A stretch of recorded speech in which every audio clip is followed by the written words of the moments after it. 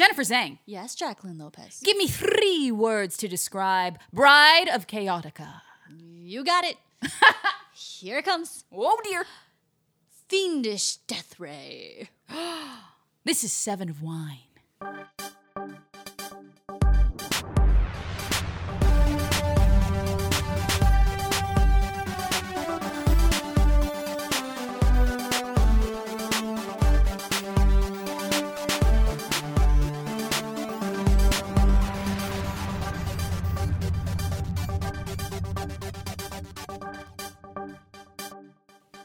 Hey everyone, this is 7 of Wine. I'm here with Jennifer Zhang. I'm Jacqueline Lopez, and every episode we review a bottle of wine and an episode of Star Trek Voyager.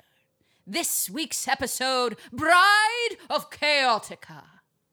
You can't say it without sounding like that. No, you really can't. It's kind of the best. And the thing is, the episode title actually officially has an exclamation mark on it, doesn't it? I feel like it should. I think it's Bride of Chaotica with an exclamation mark. As it should. As it should. Because you guys, spoiler alert, excellent episode. It's excellent. So excellent. But enough about that. Why don't we talk more about it? Hey, Jen, you want to give us a synopsis? Enough about that. More of that. Hey, enough about that. Let's talk more about it. Me. Voyager gets stuck in a layer of subspace that interferes with their warp field, blah, blah, blah. Blah, blah, blah. But what's really important... Blah, blah. blah, blah, blah. But what's really important is that this thing that happens messes with the holodeck while Tom and Harry are in there having a play date with their favorite program, The Adventures of Captain Proton. Not a porn. Not a hollow porn. No. Although slave girls are mentioned. However, Yes, it is a fantastic black and white. it is. And as it turns out, photonic beings infiltrate this holo novel through like portals that break out in the holodeck, and they mistake it for real life. So to engage these beings, everyone is going to have to play along, even Captain Janeway. Or should I say... Queen Arachnia. Dun, dun, dun. So good. So good. So, Jen, speaking of good, did we make a good selection with the wine we paired with this episode this evening? Well, we selected a fine rosé. Her face is so squished. I couldn't pair the word fine and rosé in the same sentence without making a face. It was great. It was a great face. Jackie and I had the same opinion of rosés. Which is blah, Which, blah, which blah, is blah. blah, blah, blah. Yes. But it was so selected because of the name Decoy, which Janeway has to be in order to engage these photonic beings in the holodeck. So here you go. You could do the honors. Yes. This is Decoy. And because Decoy has different varietals, we should make mention of that. But we decided to walk on the wild side because you know what? It's 2018. It's 2018. It's 2018. Try new things. Try new things. Hate them. Go back to the way it was.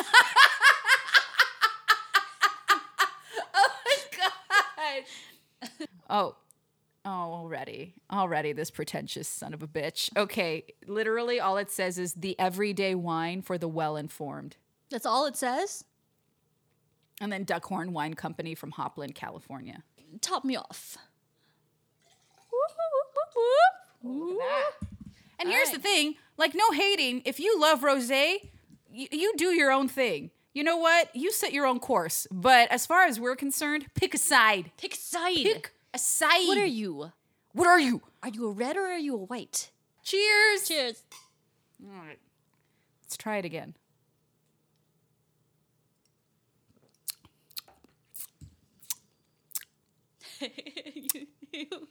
Here's the thing about rosé. Right? It's like a 50-50, but people like 70-30 it. Some people 60-40 it. I mean, this one doesn't even...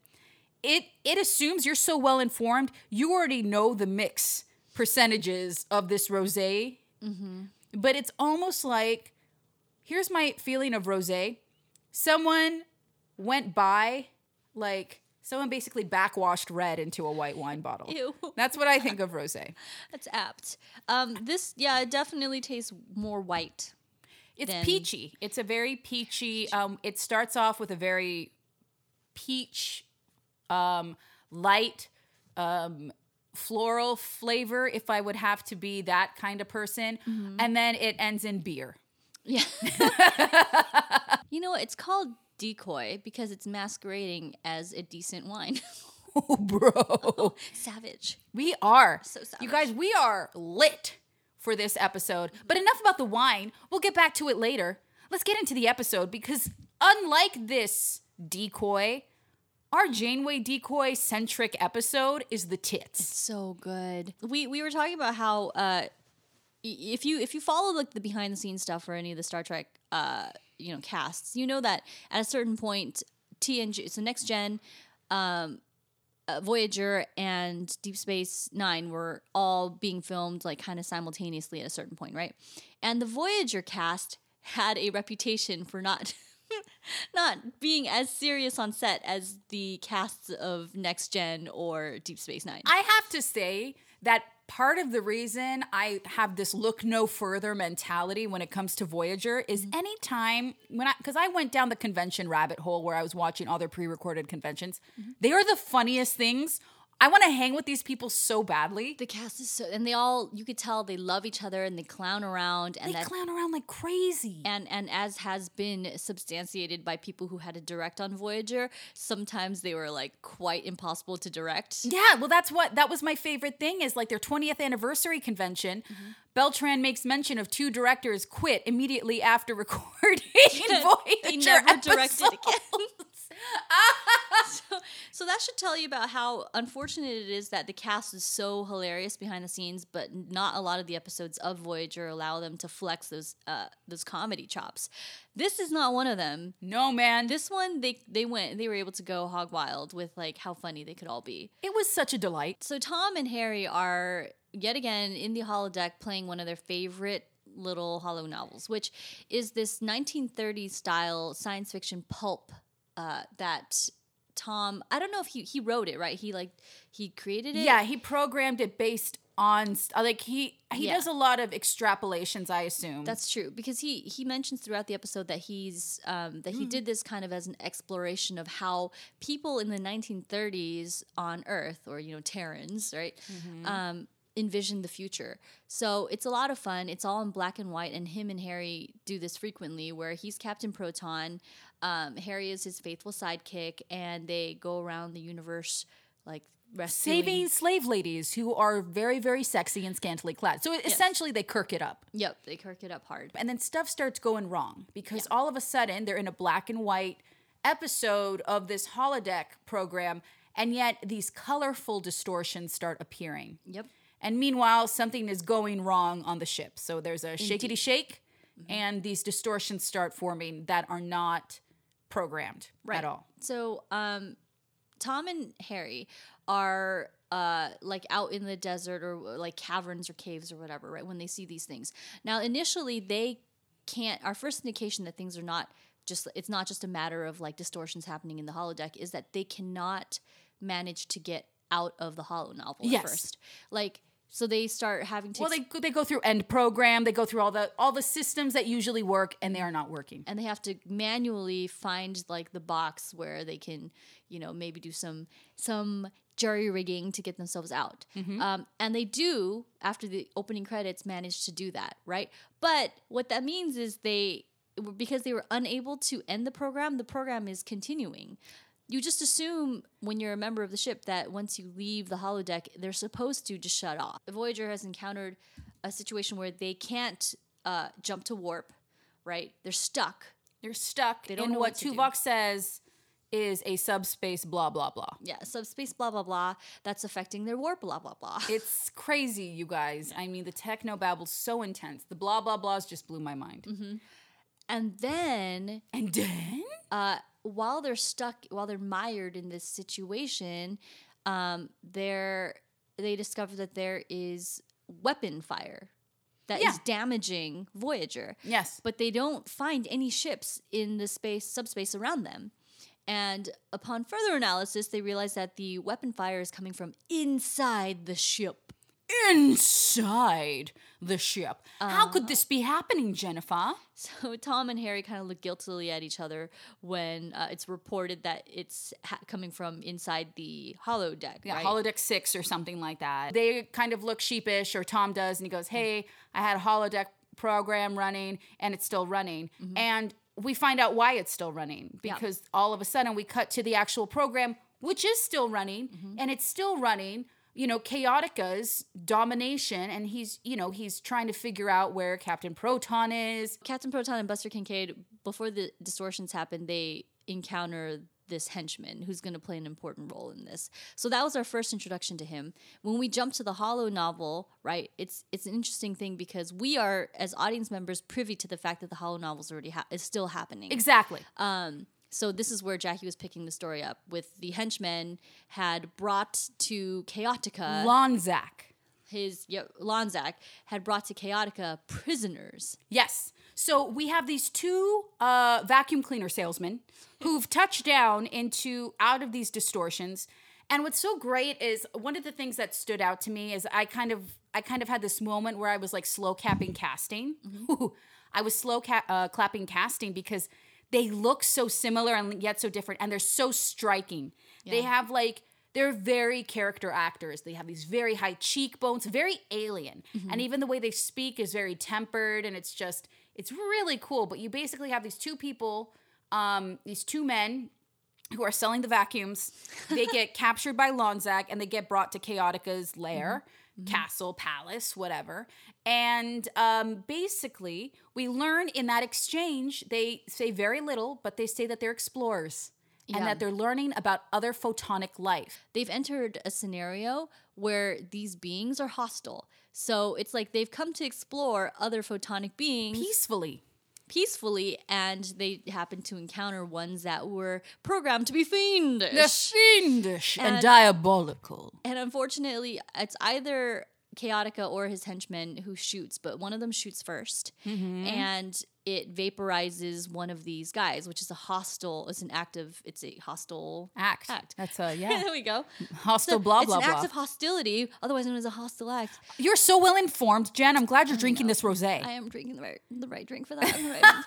The libation of choice. Look at you. So when this is all discovered, initially when they're being damaged, Janeway tells Tuvok, well, he's a security officer. She's like, well, go investigate. And then she looks at Tom, who Tom is looking very sheepish. Yep. Because you get a very good indicator in this episode, throughout this episode, that the Captain Proton Hollow novels are Tom and Harry's dirty little secret. For real though, man. So embarrassing. Oh my gosh. He is so reluctant. Yeah. And that's what's, I didn't even think about that. That's what's so great about this episode, is it is their secret stash, and it gets full blown in this episode. It's front and center. Oh, that's great. So Janeway says to Tom, well, go with him. Go. Right? She is so sassy in this episode. So funny. First off, hair on point, backside on point. It's amazing. I'll get to that later. But so Tuvok and Tom head in, and what they discover is not anything that Tom wrote, certainly.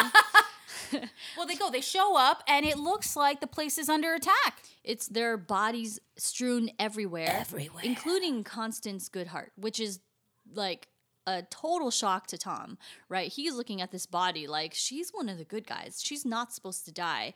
In the 1930s, during these pulp novels and stuff, it was very, here we go. Black or white. Hey! Right? The bad guys lost and the good guys won. Yes. So he's bewildered as he's looking at this dead body. Tuvok gets his little jab in. He's like, well, she is just a character. He pretty much says, you're a little too devastated. You guys seem kind of close, right?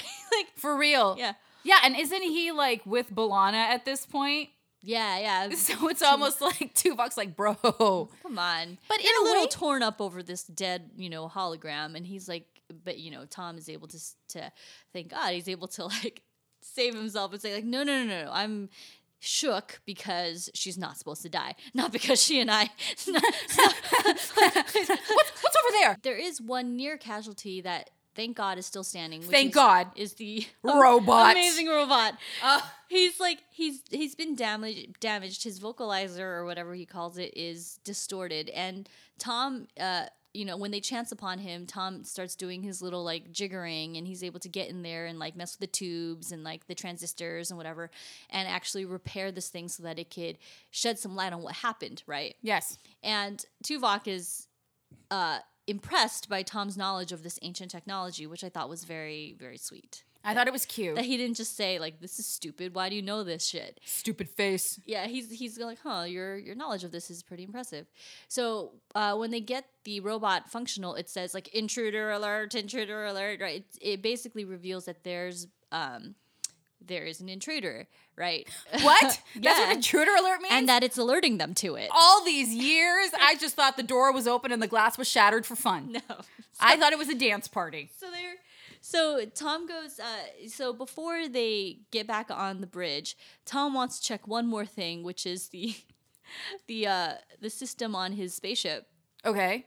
right? Because it might have more clues to what has happened. Oh my God, yeah. Such a good scene. Oh. Because Tuvok's like, okay, he'll go, and when they get on the spaceship, it's basically like Ticker tape. Yeah, it's ticker tape that's coming out of like a machine, right? Which is how in the 1930s they envisioned messages would be transported into space. They were going to be printed out. Tom's sitting there reading it, right, and it essentially says like, we're going to paraphrase here, but it's like a message from like the president of Earth. Stop.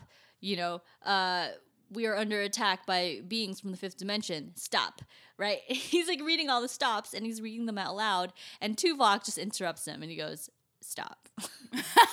He's like, just paraphrase it for me. So what's so great is going back to what Jen was saying at the beginning of our description of the episode is because if you've seen all the commentary with these cast members, it is proven time and time again that Tim Russ is probably one of the biggest jokesters in the bunch. Yeah. So for him to be able to flex his comedic muscle as a Vulcan, so fun. Gold, sir. So gold. He gets to play with like comedic timing, and it's perfect. They're and all nails on the point. landing, man. So good. Nails it so hard. They're saying a war is going on. Chaotica is going to war with aliens from a fifth dimension, right, as they've decided. And just as they're about to go back and report what they've learned, one of these beings emerges. The one that survived the shootout when Chaotica and or his henchmen shot one of his comrade, piecing out. So that's when they go into the Astrometrics lab. That's what it's called. And frickin' sexy Janeway's backside. I can't deal with this scene. Because it's Janeway. So good. It's Janeway being hot. Yeah. In a room with Tom Paris. I mean, you know how I feel about him. Yes. And B'Elanna and 7 of 9. Those are the 4 people in this room, and I came so hard. They are just... Janeway recounts a time she was on the Al-Batani and how she wasn't captain yet, clearly, but she remembered they had this whole shenanibangery with blah, blah, blah science, and basically... they kind of coasted their way through an anomaly of some sort or some sort of similar entity. And so just like birds of a feather, she starts explaining her theory as to what they maybe should approach the subspace sandbar, as they've named it. And 7 finishes her thought by just saying, all right, so what we'll do is we'll push a little, and then we'll just kind of glide through with the least amount of resistance.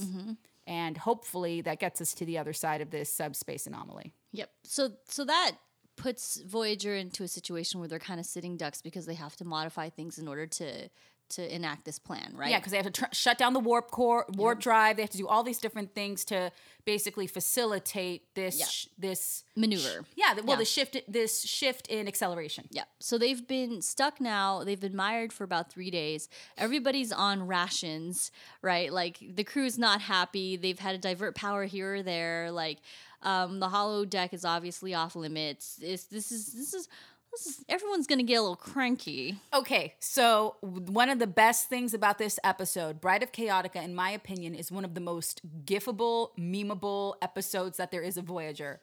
Chances are, if there was a meme that you've used about Voyager or GIF, it's come from this. Yeah. Namely, the most timely of all of them, which is Coffee Black. Yeah. And that is this episode, and it is this moment where it's been a couple of days. It's been a couple of days, not weeks, or is it weeks? It's been like 3 days, I think. So it's been 3 days, and Janeway is not, she's looking fabulous, but she is walking in, and she needs her organic suspension. Yeah, it's like they're on rations.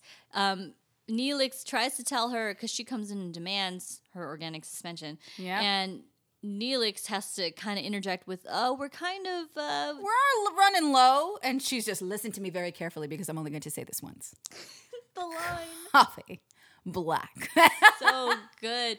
And the other gifable moment, or jiffable moment, depending on Who you are, blah, blah. We're not going to open that can of worms here. We're not. We already opened some rosé. We're already crazy enough, Jen. Okay, we've already reached an extreme. Neelix realizes this is code red from the look on her face, right? Yep. Goes and replicates her some coffee, black.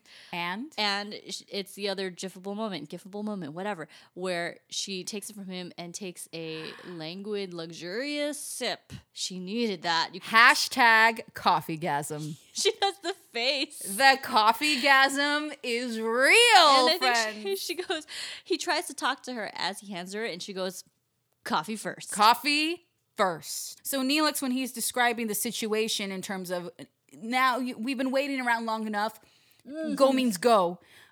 He's explaining the situation with what is being taxed upon Voyager and its crew because of its stationary, non-moving, low on rations lifestyle. And what's happening is apparently they've been reduced to 4 bathrooms on Voyager for the entire complement. But my favorite part of this line that I heard the first time when I was watching this episode for this episode of our podcast was he's so concerned. He's like, this situation is very taxing on the crew, particularly the Bolians. And I was like, what's wrong with the Bolians, man? And then, like, Janeway, before we could even find out, it's gonna stay in the realm of implication because she goes, "Say no more." Exactly. She knows exactly what that means, even though we will never know. Neelix, you take care of this. Bye. And like just runs. So now Tom is at the helm. Yes. They go, she was like, "Take us out nice and easy." She's excited. She's like, you know what? Plan's gonna work. We're gonna get out to the other side. No problemo. No, I think they get as far as being able to travel at a slow and steady clip of 9 meters per second or 9 yards per second, whatever unit of measurement. Meters. Blah, blah, blah, I think is the right term. And blah, then blah, the whole blah. thing fails, right? So now it's back to the drawing board, which is like their war room. And this whole sequence is amazing, right? Because now, like, the cat's out of the bag. Tom decides, okay, this is what we have to do. Whatever is happening on the holodeck, right, is interfering with our ability to get ourselves out of this. Now, these beings that are photonic based are part of this subspace layer, right? Like, they're the beings that inhabit this. So we need to go in and we need to engage them. And as far as we know right now, they believe they're locked in a war with Chaotica and his army. So Well, and sorry for cutting you off, but also making it abundantly clear, like we were making mention of before, they don't believe that us as humans or as people of our plane are real.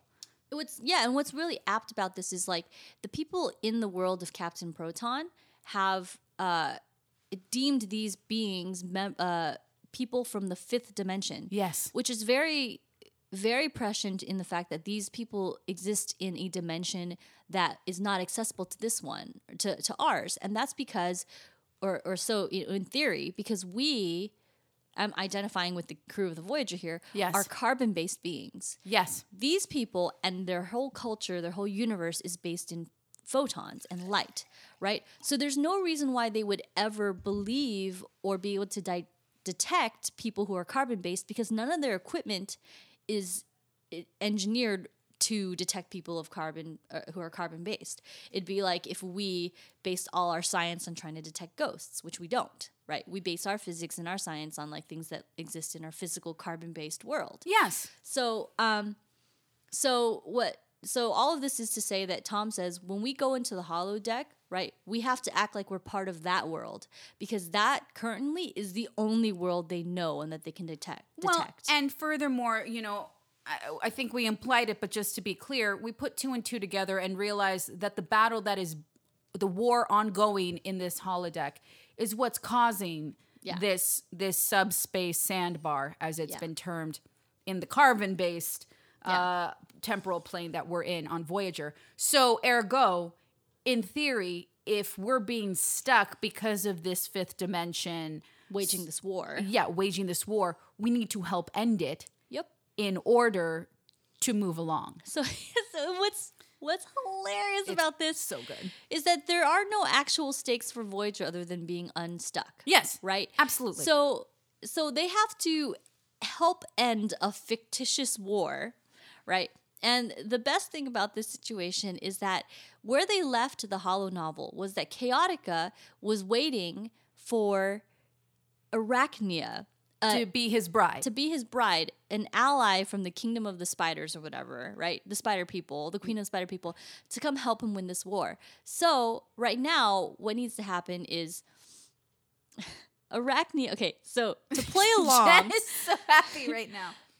for them to actually help the photonic beings win the war, they're going to have to play along with the scenario where an Arachnia makes nice with Chaotica and pretends to be his ally in a war only to double cross him, thus helping the enemies win. It's perfect. Also, aside from the fact that there's a new approach to this, the fact that Tom is the expert on all of this is also adorable. So cute. He didn't need any help being cute, but you know. I didn't even mean to set her So up, ladies cute. and gentlemen. Didn't even mean to set her up. More rosé. Jen's drinking a lot now. No, so what's so funny to me is all of a sudden he becomes point on this entire situation. And again, it's so charming because he is taking it seriously. Like he is, you guys, I have the plan. I have devised it. This is how it goes down. And he, like, exactly as Jen is making mention, she's like, you know, Paris goes in and he goes, look, we got to make nice. We got to make nice with the fifth dimension folks so they stop waging their war. But in order to do that, I have a gun on my ship. But we need to get the shields down. So if we lower the force fields and we disable the ray gun, then we can go in and I got my rocket ship. I'm going to shoot freaking Chaotica's palace, disable the ray gun, and then we help the fifth dimension. Who's with me? And everyone's just smiling. It's so funny. And especially because Janeway, sassy pants, Janeway. She's smirking and she's looking over her shoulder because as soon as Tom says that there is a female ally of Chaotica's that he's fallen in love with and that now has to go in and infiltrate and be like a double agent and has to be a spy, she's just assuming all along that what this means is that Seven's going to have to go in and do some acting. But what's hilarious about this is that Seven has already proven herself to be the worst possible option for this role, right? Like earlier in the episode, I don't know if it's earlier or later, we know this is season 5, 7. She's not quite tapped into her humanity yet, right? And so as somebody on the crew, I think it was Tom, described entertainment and the idea of people doing things for fun. It's either Tom or Harry, yeah. Yeah, it says something about like, oh, this is something we do for fun. She's like, you know, entertainment, another frivolous activity of humanity or whatever. Oh, she's just like, y'all are stupid. Like, this is stupid shit. She would literally be the worst person to have to play along with anything. And Tom recognizes this. Janeway, as captain, hasn't yet considered herself as the best possible option for this role. So she's smirking, looking over her shoulder like she knows. And then she sees the look on Tom's face. She does. It is beautifully directed. She realizes she's going to have to be Arachnia and she resigns herself to it in a way. Like Chakotay is having the time of his life. He's so happy, you guys. Like, I've never seen him happier in my life in this episode. Busting up. Seven is ambivalent to all of it. She doesn't care. She's standing there like, whatever, I don't care.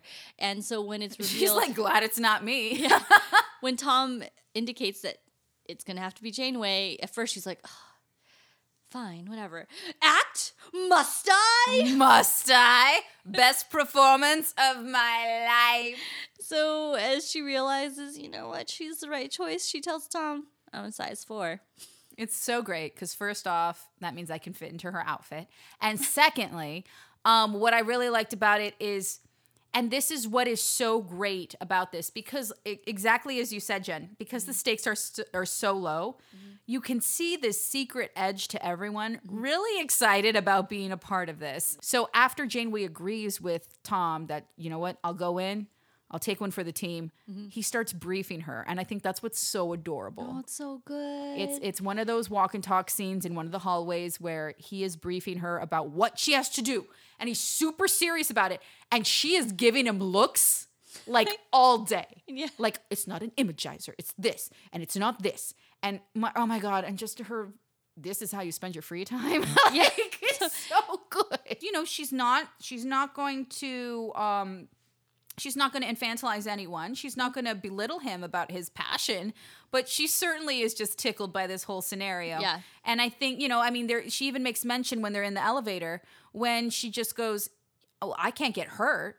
Right. You know, I won't get hurt if I get shot at." And he goes, "Yeah, but you can get restrained. You can get all these things." Yeah. He's basically saying, you know, let's just try to like work with me, lady. Yeah. Come on, lady. And the stakes are kind of real in that this is the sequence of things that needs to happen. Yes. Okay. Just to recap, what Janeway has to do is convince Chaotica that she's on his side. Yes. Enough so that she can get him to deactivate his lightning shield, which will allow Captain Proton in his rocket ship To pew pew. to fire his, I think it's a destructo beam or whatever, To the death ray. death ray. Disable the death ray. disable Chaotica's death ray, which will allow the photonic beings to finish the war by destroying, to, you know, basically have the upper hand. So that's a very basic. That's the play here. That's the playbook. That's the play. That's it. But so it's, you know, easy enough to remember. Except Tom tells Janeway like, "Oh, and if you're having trouble, you can always uncork the pheromones." And she gives him a look like, "Excuse me." I beg your pardon. And, it's the funnest thing because it is very 1930s pulp. The idea that there's some kind of magic spell, right? That like, women have. That women have, exactly. These are like, you know, the most basic primal version of what a man imagines women are in space in the future, is that they have some the magical pheromones that they can uncork and suddenly you'll be under their spell. So that's what he tells her. That's her secret weapon. There is a bottle of pheromones in Chaotica's throne room that she can use to charm any man, as if she needed the help. As if she needed the help. So part of the plan, too, is while Janeway, Tom, and friends are trying to shut down the operation from the inside of Chaotica's throne room, we're also trying to communicate to the photonic beings. Since they don't acknowledge Tom and Tuvok because they are carbon-based, we only got one option to speak to them, and his name is a doctor. What? That guy hates acting or culture or art. Or he hates being a ham. That guy, no. Oh my God. Again, another so excited. Another character actor who is just fucking brilliant. So of course, we open to sickbay and it's B'Elanna running in going, "You have an emergency? What's the emergency? What's the emergency?" And he goes, "Oh, hey, I get to play this part. Can you please program my costume?" "Thank you, bye." B'Elanna programs his thing so that he can appear cosmetically like the president of Earth, right? He goes in, he's able to engage these photonic beings, which is a really poignant moment, which is not really, you know, which is touched upon a little bit, is the Doctor has always been a fish out of water. Yes. He's a photonic being among people who are carbon-based. And here he's encountering people who only know the world of photons. Yes. And he says to B'Elanna, like, you know, I have to admit, it's really appealing to me that there's a universe that exists just basically on his plane, on the photonic plane. So he goes in, he's able to engage with him. He says, like, he plants the seed, he inceptions, right? He does. He tells the guy, like, "Oh, yes, I'm the president of Earth, you know, I know you're trying to win this war, but there is one man who can help you, right? And that is Captain Proton." Yes. Right? But I will say, go ahead. Well, sorry for cutting you off, but I was going off of your train of thought. In engaging in the sense that he's intrigued by a whole photonic universe, considering the fact that he is made of the same substance, Yeah. I found that his plea for these, let's just say, aliens from the fifth dimension to cease fire until Captain Proton helps them was probably one of the more sincere proclamations that Picardo has made as the Doc And I mean, look, he's an amazing actor, but there was something so genuinely sincere about his pleading with these people to hold out so no more of you die. Yeah. And I thought that was really interesting. I didn't think about that. Like That's the true. way he's like, because I thought, because I was in the same boat as you, is, when he's first gearing up to jump into the holodeck as the president of Earth, he's so hype, like so freaking hype. He's just like all about it. And the minute he gets into the holodeck and he actually speaks to these beings, when I was rewatching this episode, he is so sincere about, you guys, you need to stop dying. Every Star Trek has touched on this. Like, is it any less of a person with a consciousness if it's made out of force fields and light? So he is metaphorically the president of Earth. He really is.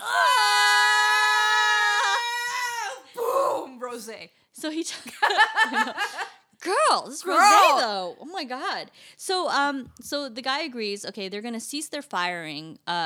These photonic beings are gonna stop their firing and the plan will go as proceeded. And we get our glimpse as as we go into Chaotica's lair. Oh, you guys! He's so hype. He's distressed. He's like, why hasn't Arachnia responded to my plea for help? Because we need our ally in this war. Wonder no more, Mr. Chaotica. He used to call her on her cell phone. Right. Late night when he needed her love. Yes. And guess what? Signal received. Yes. Transmission. Because guess who walks in like a G? None other than Queen Arachnia of the Spider People. So beautiful. She slinks in with her slinky dress. Oh, the slinky dress. And what's, oh my God. Kate Mulgrew has a face for black and white. Like, her cheekbones are beautiful. Everything about Kate Mulgrew is amazing. She acts her face off, basically. Her face. And this is when you realize Janeway is all about having fun. You know what? It's almost like when she was in the conference room with all of them. She faces space before she turns to Tom and says, "Okay." And I feel like that away moment from camera when we were looking at her sweet backside, she made the idea in her own mind to be like, you know what? I'm going to have the fucking best time of my life on this program. Here's the thing about Janeway that we know already, right? She goes big. She goes big. No matter what. Like, there's that meme that's Voyager, like a Voyager meme, which is like, gets Voyager home, goes back in time to get it home sooner. Guys, she was really bored. Spoiler alert, right? Like, Janeway is an overachiever, right? So, and she's always loving to explore. Yeah, she does. If she's going to do something, she's going to go big. So the instant she's decided she'll play along and she'll be Arachnia, oh boy, does she ever. Look, we in this place. We about this. We in this place. When she shows up, she is full-blown Arachnia. She's doing the mannerisms. She's invented this character. She's obviously, like, pulled from something deep within her to be able to embody this 1930s, like... Villainous, who, as Tom pointed out earlier in the episode, there is something about the 1930s that we lost as time progressed, which is the art of hyperbole. Ooh. And she is way over the top. She accepts Chaotica's advances. She's very much about the fact he's like, oh yes, my beautiful Arachnia, right? And also the actor who plays Chaotica, like, just what's so beautiful is, like you said, there is this hyperbole, but there's also, and you hit upon it earlier, so stylized. Once everybody steps into this environment, there's nothing that takes you out of the world, other than the fact that there's these little moments where they're very self-aware of, like, she's rolling her eyes or whatever, but in every other moment, she is Arachnia. The Chaotica guy, obviously, is Chaotica. He's interchangeable practically with Ming the Merciless from Flash Gordon, right? Like, he's evil in that classic way, over the top, like, villain. The point you made mention of, this Rosé is working. Okay. So, well informed. So the point you made mention of is they're balls to the wall committed to this holodeck program. Yep. But that's where the delight is for us audience goers, because of the fact that we realize that they are going ham in this game. And we don't get to see this side of them at No. all. It's Jumanji. You They're guys, all up in Jumanji It right is now. so Jumanji, and it's great. You know, she's like, oh, yes, I finally arrived, basically. We're paraphrasing here. And I can't do it like the way she does it. But she's like, yes, I finally arrived. Your prayers have been answered. Here I am. And he's like, oh, let's get married, right? Let's join. It's the best because It's she a literally... beautiful night. Looking for something fun to do. So Chaotica busts out Bruno Mars. And so basically, Janeway has her eyes on the prize. We're finishing up this scene. Yeah. So to make a long story even longer, Janeway has eyes on the prize the entire time, but you have to relish in the fact that she's created this character, comes in, but she comes in going, hey, homie, look, we love you. I brought my troops, but we need you to lower your force field, basically, to get my people on the other side. And Chaotica is not buying it. And he says, oh, I'll lower the force field if you marry me. She's like, sure, absolutely. I Yeah. can't do it. But she's, yeah, sure. She's playing along. She's about it. She's like, yes, let's have a wedding. He's like, great. We're going to make all these plans. We're going to do this. We're going to do that. We're going to do this. She goes, oh yeah, don't forget about the lightning shield. It's so great. It's just like bing, bing, bing. She's like, yes, yes. Don't forget about the lightning shield. And now we get to a moment that's not stylized, right? Because It's not. This is not the stylized. Because now we're not with Captain Proton and Buster Kincaid. Now we're with Tom and Harry on the rocket ship, and Tom is With the Doc. Yeah, with Doc, and Tom, he's over it. To put it lightly, It's like when mommy found your porn mags. Yeah. Like, you're done with them. You never You wanna don't want see them again. anymore. No. I want to bury them, burn Yeah. them, burn them. and he's complaining. He's like, oh, I can't wait to. The robot's tromping around doing things. He's like, I can't wait to do. Like Tom's like, I can't wait to just be out of, I'm paraphrasing again, but like out of this costume. The guy's like, oh yeah, do this. The robot does it. He's like, I can't wait to delete this guy. The robot's like, delete this guy. Like it's just repeating everything he's saying. It's so comical. But we're talking about Tom and Harry now. He's like, I'm done with this hollow novel. He's like over it. He's like, I can't wait to just. This is the end of our adventures now. This is bittersweet for us as audience members, right? Because you really do feel the sincerity of the fact that this has ruined it for him.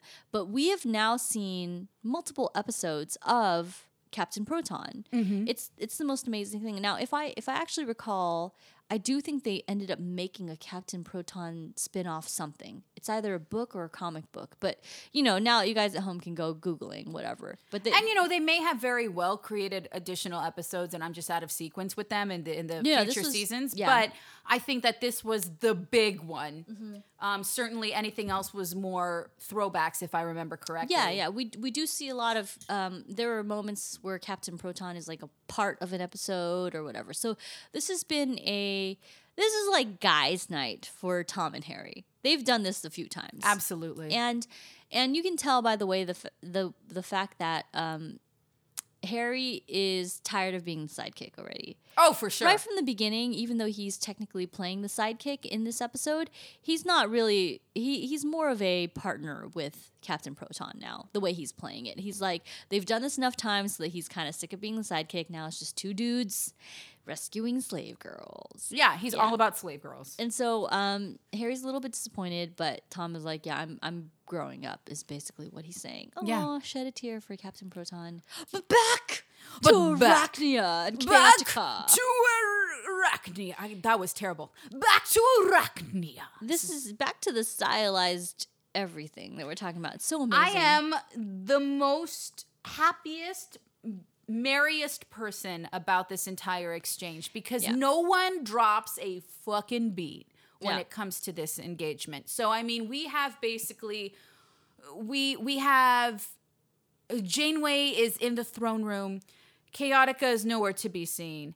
And she is, and so when she first made her entrance, she made sure to case the joint. Mm-hmm. So with the help of Janeway, we had come from a commercial break. She explains the entire scenario. Yeah.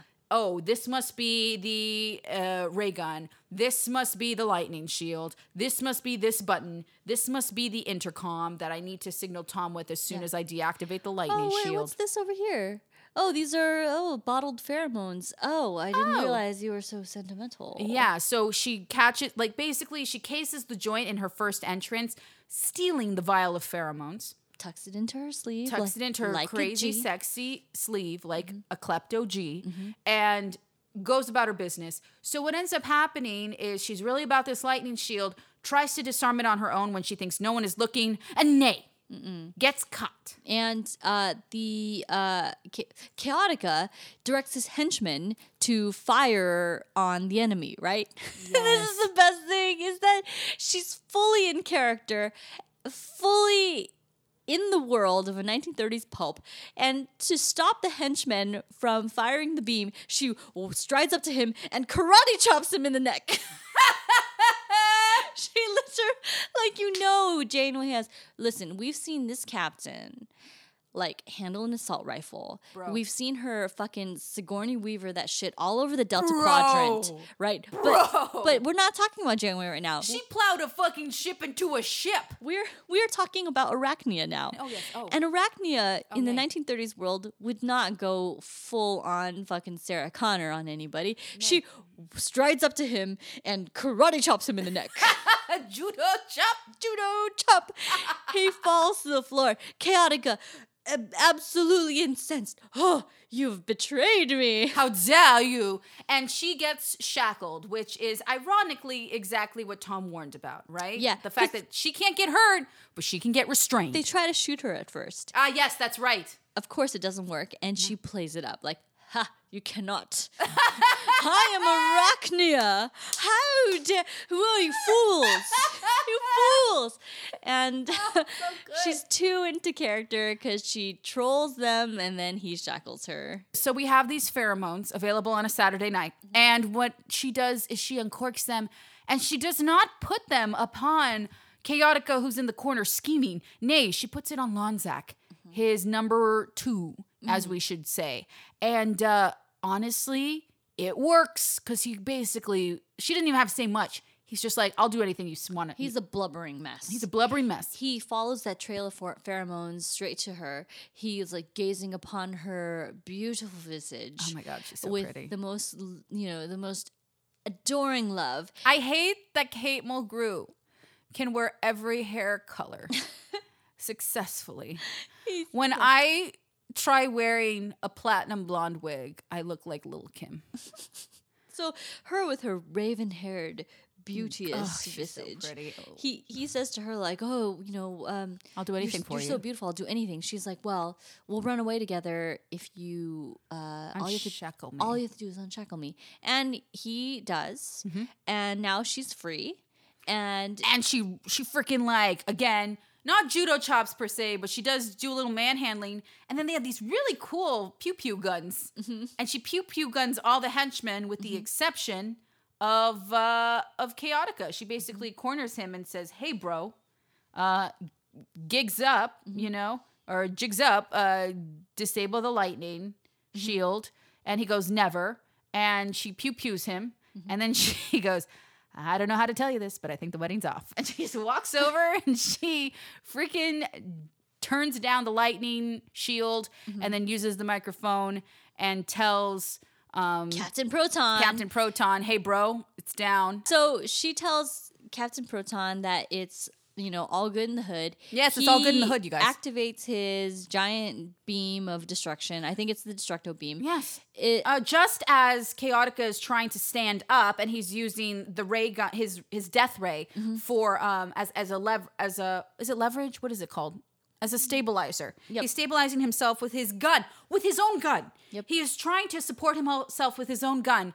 But as Tom fires, he himself is extinguished by his weapon of extinguishing. He gets electrocuted so hard. So hard, and you guys. He convulses so hard. I was amazing. like, because he commits to it. You're like, That's oh what my I'm God, saying. this is a 1930s death. It's way over the top. He's not okay. He is not. You guys, he went to a chiropractic doctor afterwards because he shakes. He shakes his moneymaker. And he dies very theatrically with his eyes open, right? So he Yes. like slumps to the ground, and so ends the reign of Chaotica, or so we think. So now Captain Proton and Buster Kincaid show up in the room with Arachnia, right? And they're standing. They know they've succeeded in their mission. They've won Jumanji. They've won Jumanji. Something, Captain. So Chakotay's on the bridge, being a sexy beast, and he reports, "Hey, as soon as you killed Chaotica, we're out. We're clear. We're good. We're good to go. We're good to go." But they're gonna have their moments, their final moments here, and they're standing over the body of Chaotica, and Janeway's having a little moment because she's like, this was fun. This was fucking fun. It was fun, and she sees him. And she's staring at him, and they're like, "Well, I guess that's the end of Chaotica," but not so, because he sputters to life for his final knell. Yes. He says to them like that this is not the end of me. Death cannot stop me. You have not seen the last of Chaotica. And he dies with his eyes open. He does. And then they end up walking up to a little screen, A little imagizer. that says "The End?" question mark. Question mark. Which is so perfect. It is a love letter to 1930s sci-fi that essentially what birthed this whole genre that ended up creating Stop. Star Trek. I didn't even think about that. It's beautiful. So when it says like "The End?" question mark, we know as sci-fi fans who are currently watching Star Trek, hell no, it wasn't the end. Oh my God, Jen, you explode. You're rosé in my mind. You're decoy rosé in my mind, Jen. I didn't even think about that. It's not the end, and it never will be the end, because you know what? Star Trek is here to stay. Star Trek is forever. It's forever, you guys. Oh, that's so fucking It's cool. wonderful. And that's where the episode ends. That's it. We actually don't see them beam back, like not beam back, but like walk out of the holodeck or beam back onto the bridge. We don't. The episode ends with that question mark. Basically, the episode ends where the holo novel ends. All right, you guys, we wrap the episode. It's done. It fades to black after the screen has a "The End?" question mark. Can we talk about how many themes were touched upon in this episode? How seamlessly it flowed from the ship to the holodeck to the, and back. How everybody was on point in terms of their storytelling and their acting. The direction was phenomenal. Mm-hmm. The costuming, the design. I mean, this is a quintessential, in my opinion. It's one of the top 5 Voyager episodes. 100%. I mean, what's actually meta about this episode is the fact that Tom keeps making reference to how people in the past envisioned the future, right? How it was utopian, right? How those how maybe the way that people in the past envisioned the future was so simple and so pure, right? And what's amazing about Star Trek is that's what the foundation of it is. Yep. Is the like in a world right now where we where we currently are living in a world where almost every imagining of the future is apocalyptic. Yeah. Mad Max, Fallout, the video game. just everything imagines our futures being bleak and gritty, right? Yeah, it's the world. Star Trek as a franchise, thanks to Gene Roddenberry, has always imagined our future as being somewhat utopian, progressive. We've reached a higher level of understanding, but we still wrestle with some very core, primal conflicts when it comes to our humanity, right? Absolutely. So that's where this episode is meta. We go back and look at the 1930s perception of the future that was utopian within a series that imagines our future as utopian. I cannot. She cannot, you guys. Oh my God. She cannot. So that was Bride of Chaotica.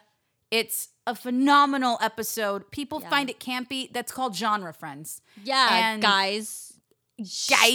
Come on It's now. beautiful. And hopefully we've shed some light on some. I didn't even think about some of that stuff, man. I know. Like, bro, That's why this shit is good, girl. Because Girl, you and I can't believe we got deep talk on this. about this shit and like find new dimensions to the crap. We that's found fifth like, dimensions. Jesus Christ. And you guys thought it was just a campy ass Star Trek episode. So this rosé, when it was first opened, it has like a peach taste at the beginning, again, like a cidery kind of peach taste. But it would end on a note that tasted like a Heineken, and I wasn't a big fan of that because I'm not a big beer drinker.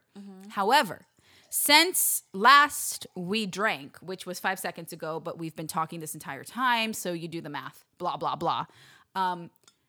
That bitter aftertaste is completely gone, and it's mellowed out into, it's a very light wine. It's a fruity floral finish. Oh my God, Jen is so drunk. And guess what? I've effed your mother. Oh my God. Oh my God. Wow. This was an amazing episode. So good. What are we doing next, though? I'm thinking I want to do, oh my gosh, what is that? Oh, that's the episode that they were talking about. Sacred Ground. Okay. So Sacred Ground is the first episode directed by Robbie Duncan McNeil. Oh, yeah. And because I go gay for Janeway, I think everyone will know why. Give us all your thoughts and comments on all of our social sites. It's all at 7 of Wine because we love you and we love ourselves and we don't want to complicate things. And of course, if you want to email us, of course, engage@7ofwine.com. I'm Jacqueline. I'm Jennifer. And you've been watching, and you've been listening to 7 of Wine. Do your evil laugh, Jen. Question mark? Oh my God.